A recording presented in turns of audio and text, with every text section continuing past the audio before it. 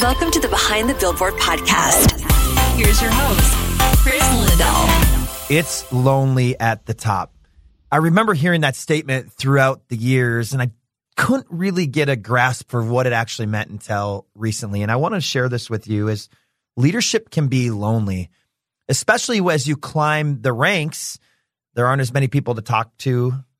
You might have confidential things going on in your company or the department that you work in that you can't share with others. And some of those things might work out. Some never work out. You know, you just don't know. But now you have all this confidential information. And as these things are happening, the other thing is life shows up. Life shows up for other people that you're leading, for their families, for their kids, for their grandparents, for their parents. And life can be ugly at times. And so a lot of times as leaders, we have to show up for those difficult times in the people that we lead and the people in our organizations or in our departments.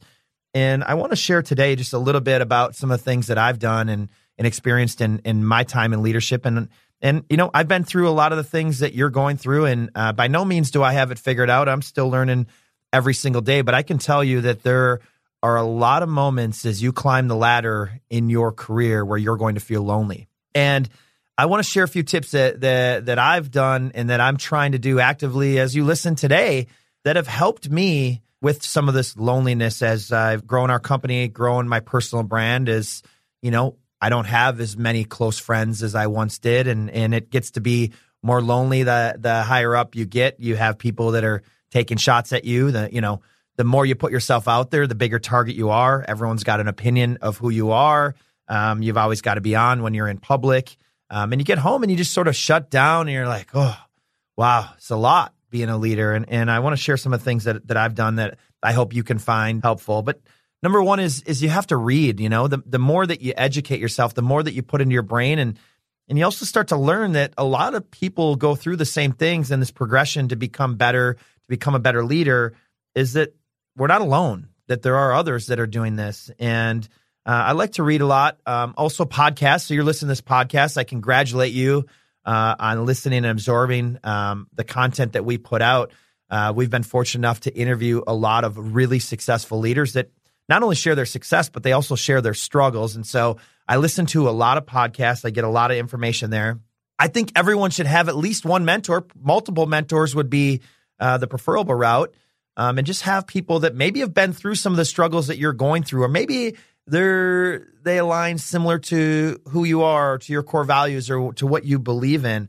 And having those people that you can bounce things off of. I think about the big decisions that we have to make in our organization on a daily basis.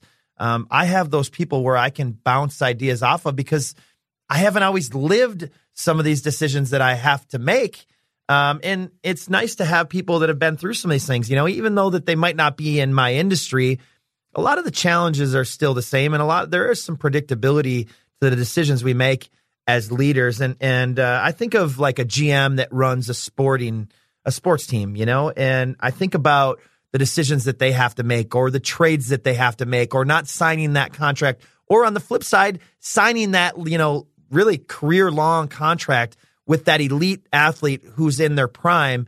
But what after, you know, they sign a 10-year contract, but what after, you know, the 6th year, they start to decline and the fan base isn't happy that the GM made that decision. And now the GM is on the chopping block because they made that decision. And the fans sort of got amnesia because the first 6 years, it totally turned around the organization. Maybe they won a championship. Maybe they were competitive enough to get to that final game, but maybe they weren't able to close the loop, or maybe they won the championship. But see, we forget so fast and we get amnesia so often that we're really concerned about in the now. And, you know, and I think about the GM that makes those decisions.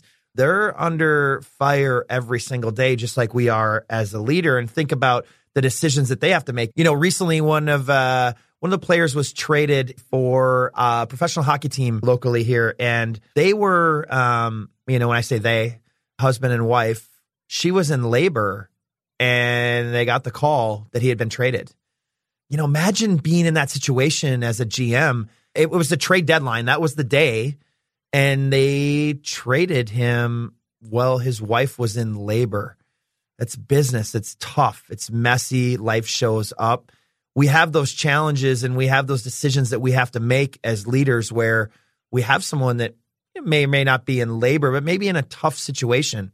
Maybe someone's no longer a culture fit. Maybe they've outgrown the organization.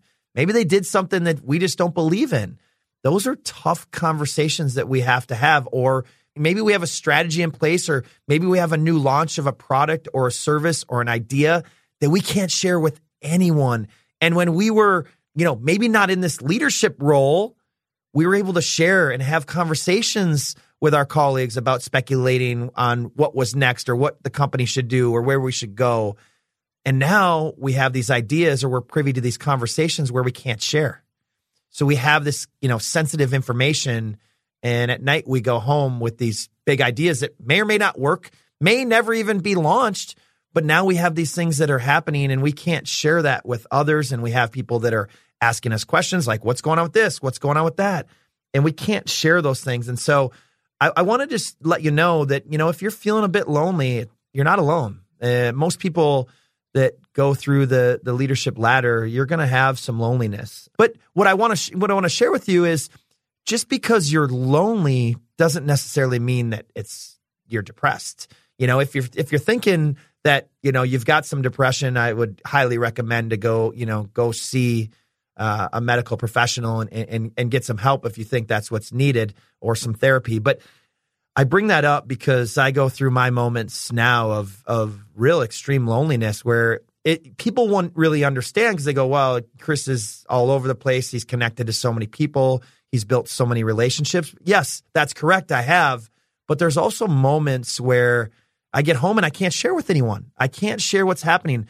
I'm so excited about what's about to happen, but because of maybe confidentiality, or because it's sensitive information, or because of the impact it's going to have to our industry or our company or their family, it's not the right time to release the information. There are so many critical decisions that we have to make. And a lot of times we're holding this information in and we don't have others to share with. And that's where you have to have some mentors that really honor confidentiality, and where you can really get some advice as you go through the ranks of your leadership journey. And so when I share that information, when I share that with you, when I talk about loneliness, I know it probably scares you, but I wanted to share this today with you because I know that some of you need to hear it. And when I was, a super successful real estate agent, I was doing really well, and I really wasn't in a leadership position. I really didn't have any focus on personal development or growing as a person. I didn't have the loneliness. It was just so different then. And now I wouldn't change where I'm at for anything in the world, but I will tell you that there are times where I feel lonely. And I want to share that with you because I think it's important to remember that this journey has ups and downs. And just because you're a leader doesn't mean that everything has to be put together. Doesn't mean that you have to be perfect. Having mentors, identifying some friends that are in similar roles to you. Maybe they're on the same journey that you are. Those things can make such a huge difference, to have people to talk to that understand the struggles that you're going through, that you have people that can actually relate and say, you know what? I know what that's like. I've been there. Maybe I'm in that pain right now. I'm in that growth stage. Having people that you can really just reach out to and share with, because I can tell you, and you've heard the different quotes and the different things over time that, maybe you're the sum of the 5 people that you spend the most time with. And I mean, that's absolutely true.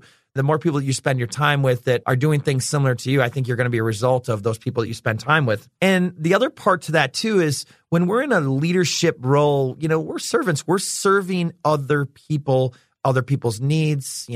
Like I said earlier, life shows up. And when you're serving other people, you tend to put others and others' needs first. And when you put those first, you can start to forget about your life and your family and your needs. And that's where we can start to really get lonely, because we're putting everyone else and everything else first. And as we grow as leaders, we tend to serve. If we're a really successful leader, it's really that servant leadership. And I've talked about this in previous podcast episodes, and some of my guests have as well. And it's that bottom up leadership, the bottom up where we're boots on the ground right next to you. We're going to learn together. We're going to get our hands dirty. We're going to solve this.